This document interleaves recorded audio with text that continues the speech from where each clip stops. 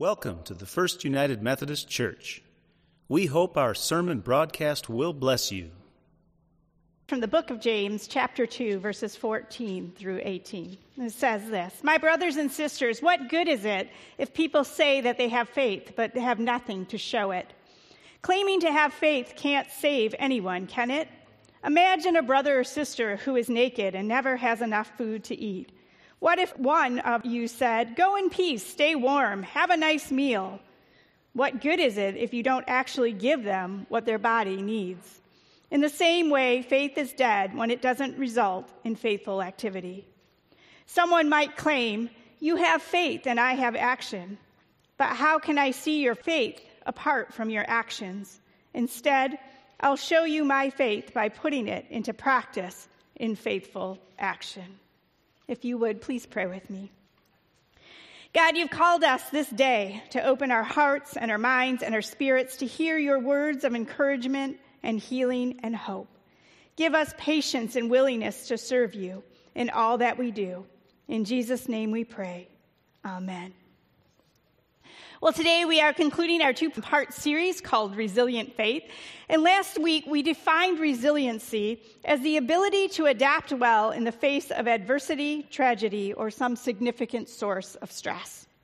And we acknowledge that we live in a time where we seem to face more and more adversity and stress. That COVID has been sort of this global trauma that we've all experienced. And not just the trauma of a deadly virus, but additionally, there's been economic and social impact that has layered the trauma that people have experienced. For us to be able to recover, we need to be able to be resilient. And resilience requires us to make sense of a world that seems to have just been turned upside down. Even without a global pandemic, we all experience adversity and tragedy and events that cause us significant stress. So the ability to be able to be resilient is crucial if we're going to thrive in life and be able to live the life that God desires for us. So last week we talked about how our faith can be an important part for us to be able to be resilient. Through our faith, we can trust that the worst will not be the last thing and that God is working for good even in the bad. We can lean into the stories of faith which exhibit the resiliency of those who have gone before us. And the foundation of how we are called to live as Christians, as people of gratitude and compassion and kindness, can help build resiliency. We also said that resiliency is built through community. And so communities of faith can be a powerful way to help us be more resilient in the face of adversity. And so today we're going to look at how we cultivate resiliency through relationships, how the church can be a significant place where faith in combination with community help us to navigate adversity. So for a long time, psychologists focused on internal traits that an individual had that may lead them to be more resilient. So research showed that traits like easy temperament or high intelligence or high self-esteem or a sense of hope and personal control were all beneficial in making one resilient. This approach to understanding resiliency seemed to indicate that hardy individuals were endowed with these special traits that allowed them to be resilient and to allow them to persevere in the face of adversity. While the rest of us who didn't miraculously get endowed with those traits were just out of luck. But in the 90s, research began to look beyond just individual ability and internal traits and began to focus more broadly at looking at resiliency to examine how relationships promote resiliency. Instead of it being an innate characteristic that you either had or you didn't have, whether or not it could be something that could be fostered. Instead of just hoping that we had the right stuff, that we could actually foster relationships that then strengthened our resiliency. And in fact, it was discovered that social support was one of the most important factors that contributed to the ability of somebody to be resilient in the midst of adversity.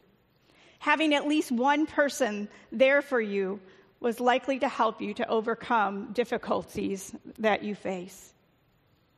I think our Western ideology of individualism, right? It's all about us and what we have to do, created this sort of false sense that if we just had these traits, we'd be resilient. And then, of course, if you didn't have those traits, you were in trouble. It created this belief of overcoming hardship being all about us, while ignoring what was one of the, now research shows, one of the most important factors, and that's social support and relationship. Not only can our relationships help us to be resilient, but they can also enable us to develop and strengthen those same characteristics that once were thought to be the cornerstone of resiliency. Research has also shown that family systems can be resilient together. So if a family holds a positive outlook and similar spirituality and connectivity and supportiveness, that the group can collaborate and problem solve and share resources and survive adversity together. Cultures that tend to be more communal rather than individualistic, like we are in the U.S., have demonstrated this. Right? Individuals in the community might not be that hardy and may not contain the hardy characteristics that one would expect. But together, the community is able to persevere because they work together, and as a group is able to get through tough times. We tend to think, of family as the people that we're biologically related to. But the church provides a group of people who function as family. We often talk about our church family or our brothers and sisters in Christ, right? Our linguistics sort of demonstrate that we see each other as family. And we're a group of people who are spiritually connected, right? Who provide support to one another, who are this powerful support network when we face adversity, so that not only do we survive adversity, but we can thrive through it. And as a church, we tend to have this positive outlook, or I hope we do, because we trust in Jesus, and we know that whatever we're facing isn't going to have the last word, that God is always working for good. And so the church serves as this powerful unit of community that can help us to transcend and move through adverse times. In the creation story in Genesis 2, there's this recognition that we weren't meant to go alone. Genesis 2:18 says this, "Then the Lord God said, 'It's not good that the human is alone. I will make him a helper that is perfect for him.'" Right? We are created to be in relationship with one another. We are meant to be in a community and not alone. Right? I mean, God actually says it is not good for us to be alone. These relationships are essential for us to live the life that God desires for us, and a life in which we are resilient and able to thrive. When we think about the heart of Jesus' message, it really is about forming community with one another and our need for one another. John 13:34-35 records Jesus saying this, "I give you a new commandment, love each other just as I have loved you. So you also must love each other. This is how everyone will know that you are my disciples, when you love each other." Jesus is giving this commandment as he eats the final meal with his disciples. In John, there's this sort of long piece of him like teaching and saying all the last things that he wants the disciples to know before he knows he will go to his death. And this is one of them. Right? He knew that the future of the church depended on us being in community with one another, loving one another, because there would be times of trial. It wouldn't always be easy, and we would need one another in order to be able to persevere and allow the church to grow and thrive. And we see Jesus demonstrate this type of love throughout his ministry. Right? He's constantly inviting people into relationship with him.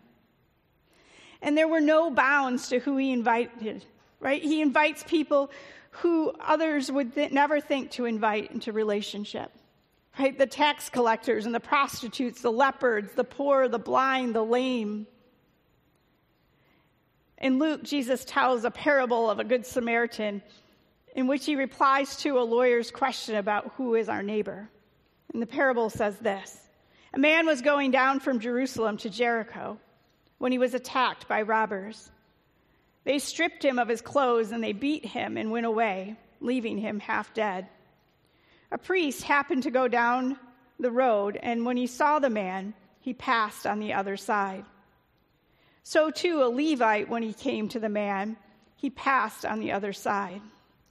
But a Samaritan, as he traveled, came where the man was, and when he saw him, he took pity on him. He went to him and bandaged his wounds, pouring oil and wine. Then he put the man on his own donkey, brought him to an inn, and took care of him. The next day he took out 2 denarii and gave them to the innkeeper. Look after him, he said, and when I return, I will reimburse you for any extra expense that you will have. At the end, Jesus presents the question to the lawyer, who was the good neighbor? And of course, the answer was the Samaritan. It is in relationship that we show mercy and compassion to one another, helping one another in the face of adversity, loving one another without regard of who the other might be. Because everyone is our neighbor, and we are called to love everyone. Paul encourages the Church of Rome to show love to one another, helping each other in their time of need. He says this in his letter: love should be shown without pretending. Hate evil and hold on to what is good. Love each other like members of your family. Be the best at showing honor to each other. Don't hesitate to be enthusiastic and be on fire in the Spirit as you serve the Lord. Be happy in your hope. Stand your ground when you're in trouble, and devote yourself to prayer. Contribute to the needs of God's people and welcome strangers into your home. Right? He's encouraging them to build relationships and to love one another. In our scripture passage today, James is encouraging us to put our faith in action. Not to just talk about what we believe, but that we ought to do it. We actually ought to live it out. He says knowing what we should do, right, isn't enough. I think often we get captured by studying God's word, whether it's going to Bible studies or worship or individually reading the scriptures or devotionals. But James makes the point that none of this does us any good if we don't do anything with it, if we don't actually live out the knowledge which we have learned and put it into action. And I think so often there's this gap between what we know we should do and what we're actually doing. We need to go out and do it, James says. Otherwise, we are really rejecting our faith. He says faith is dead when it doesn't result in faithful action. Earlier in his letter, James said this: you must be doers of the word and not only hearers who mislead themselves. Those who hear but don't do the word are like those who look at their face in the mirror. They look at themselves, walk away, and immediately forget what they were like. Right? Jesus embodied this word throughout his ministry. He models to us what it means to build relationships, what it means to love one another, what it means to, in the process, then cultivate resiliency in others. If you think about the interactions that Jesus had and how he helped people to be resilient, whether it was the woman at the well who was shamed because of all the relationships she had, or the woman who's about to be stoned, who Jesus lifts up and while doesn't let her off for what she does, she is forgiven and walks away strong. Or Peter, who constantly gets it wrong, and yet Jesus lets him know that he's still loved and it's okay. So how do we build relationships? Here are just several ways that we can work to build stronger relationships. One is to have open and honest communication, right? I mean, good communication is the key to a good relationship. Being open and honest helps us to establish trust and rapport with other people. Be an active listener, right? Taking time to consider what other people have to say before we respond. Being curious about other people, actually getting to know who they are and what they're about and what drives them. 2 is to develop our people skills, right? How do you deal with conflict? Understanding what your strengths are and what your weaknesses are, right? Working on your emotional intelligence of recognizing how your emotions affect how you interact with the people around you. Respecting and appreciating others. Appreciating others is a powerful relationship builder, right? Making time for people regardless of who they are and treating others the way that you would want to be treated. I think Jesus says something like that at some point. Accept and support and be supportive, right? The foundation of how relationships can make us resilient is when we give our time and our experience and our expertise, and we help other people when the opportunity arises, when we practice empathy and we walk alongside people in their difficult times. And also when we're not afraid to ask for help or advice when we need it too. Because when we're allow ourselves to let people walk beside us, they're much more likely to reach out and allow us to walk beside them when they need it. And to be positive, right? It's tempting to get involved in gossip and complaining. But there's nothing that breaks down a relationship more than gossiping and complaining. But instead, choose love. I just wanted to share a little story about our Church Unique process. We met this week, and we've been doing a lot of hard work and talking about who we are, who our community is, and where all of those things intersect as we think about where we go forward as a church. And we have a new facilitator, Naomi Garcia. Some of you might know her. She's been a part of the conference for a really long time. And so she's looking at the work that we've done, and she said to us, there's a huge gap between who you are and who the community is outside your doors. So we described ourselves as sort of highly educated, upper middle class people, right? And then we described our community as a community in which people lived in poverty, which they were stressed, they were struggling to manage work and family. It was a very different description than what we described ourselves as. And the reality is that we just seem to be attracted to people like us. It's a lot easier, right? Because we get them. And so she just pointed out one of the challenges that we have as a church moving forward is how are we going to bridge that gap between who we are and who the people around us are, right? And it really goes to this sense of building relationships. I don't know what that means.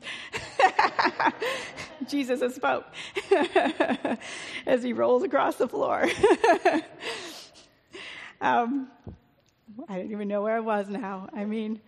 So how do we build relationships in our community, right? And it's going to take all of these skills that I just named. It's going to take a lot of love, and it's going to take us to be curious to understand the people around us because they're not necessarily like us. But they're people who need a family and need a support network to help them be resilient for all the struggles that they're overcoming. I think one of the ways that we've begun to do that was the little downtown pantry. We're going to recognize that and all of you who have been a part of that in a little bit, right? But we need to think about what is the next thing. How are we going to engage our community? How are we going to build relationships with the people around us so that we can be meaningful to the people in our community that have changed from maybe who they were 40 years ago when you all became part of this church. I think Jesus, he never promises us that life will be easy, right? There will be times when we face challenges and adversity. But he knew that if we created community in which relationships were based in love for one another, we would be able to be resilient. And we could not only get through the challenges, but that we could grow and thrive. I think about the number of people in our community who need that community to help them grow and thrive as they're faced with the adversities of their lives.